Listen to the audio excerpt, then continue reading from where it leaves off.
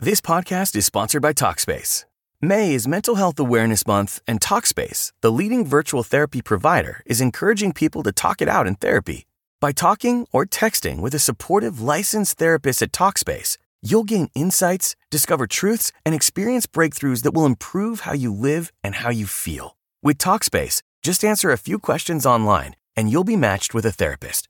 And because you'll meet your therapist online, you don't have to take time off work or arrange childcare. You'll meet on your schedule, whenever you feel most at ease. Plus, Talkspace works with most major insurers, and most insured members only pay a $25 copay or less. No insurance? No problem. If you want to make progress toward a mentally healthier place, Talkspace is here for you. Now get $80 off your first month with promo code SPACE80 when you go to Talkspace.com. Match with a licensed therapist today at Talkspace.com. Save $80 with code SPACE80 at Talkspace.com.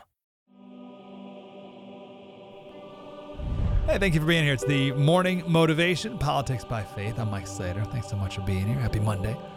Paul, in 1 Timothy 3, has a list of qualifications in order to be a church leader, and these are all character qualities. The saying is trustworthy. If anyone aspires to the office of overseer, he desires a noble task. Indeed.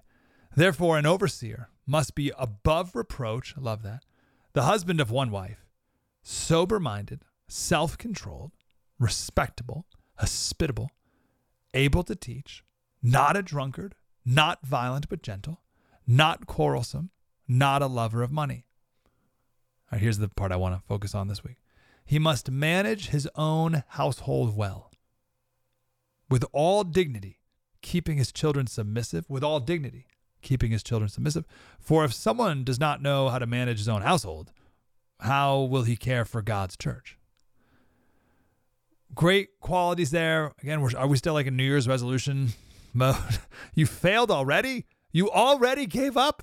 It's January 16th. We're 2 weeks into the year. But if you're looking to start again, this is a good list of things to work on in 1 Timothy 3. Now, a different characteristic may stand out to you. The one that stands out to me is he must manage his own household well. No one ever asks that of another man, right? Are you managing your household well?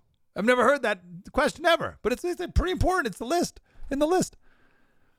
A friend of mine tweeted out to my men's Bible group. He chatted out. Did I say tweet? He chatted out. Texted. He texted to the group.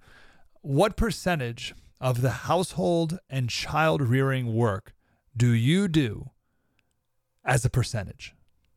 So between you and your wife, how much of the household and child rearing do you do as a percentage? Interesting question, right? Potentially dangerous question.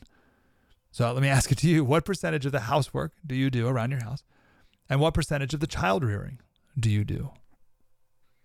Now, there's some nuance here. I feel like there's two different percentages that should be, right? Like, so what is the percentage of your contribution when you're home compared to all of it, like the whole day, factoring in the reality that you may be away at work. I mean, like you can't do the dishes when you're not home, right? So there's two different percentages there. Also, one of my friends brought up this nuance of there's mental preparation and then execution of the plan. So there's mental preparation of the plan and formulation and vision of the plan, and then the execution.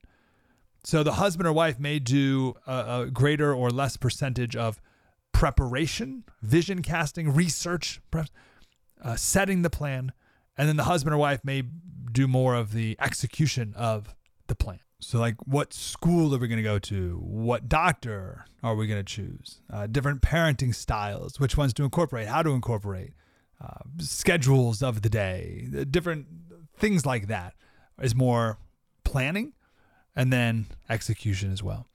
So I don't know how to put all these things into percentages, but worth thinking about, worth reassessing, and dare I say, carefully, might be worth talking about with your spouse. Maybe come up with your own percentages for how you would answer those questions. What percentage of the housework, what percentage of the child rearing, what percentage of the planning and the execution do you do?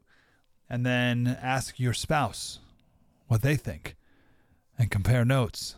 Again, carefully, with maximum humility in the process.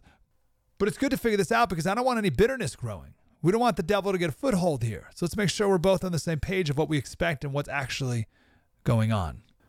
Because at the end of the day, men, you're the ones who are going to be held accountable for managing your own household well or not.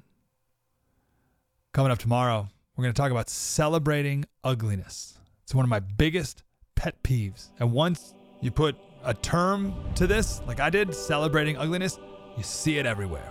That's tomorrow. It is Ryan here, and I have a question for you. What do you do when you win?